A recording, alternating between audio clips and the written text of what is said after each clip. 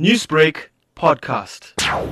The Phoenix SAPS was closed due to some of the members that were tested positive for COVID-19. The station was decontaminated on Friday, and all complaints were attended to from a mobile community service center that was set up at the police station. And the members will be returning to the station on Monday, and everything will be back to normal. Brigadier, is there any indication as to how many police officers or staff members have tested positive for COVID-19? Well, since the first case, all the officers are undergoing regular testing. And naturally, when we were told last week that some other members have tested positive, we undertook to decontaminate the station.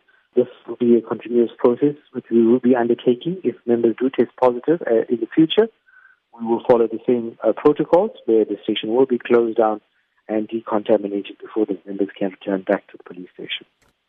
And if residents need the services of the Phoenix Police Station, how do they access it? A mobile community service center has been set up at the police station so that members of the public can still access services at the police station. Newsbreak, Lotus FM, powered by SABC News.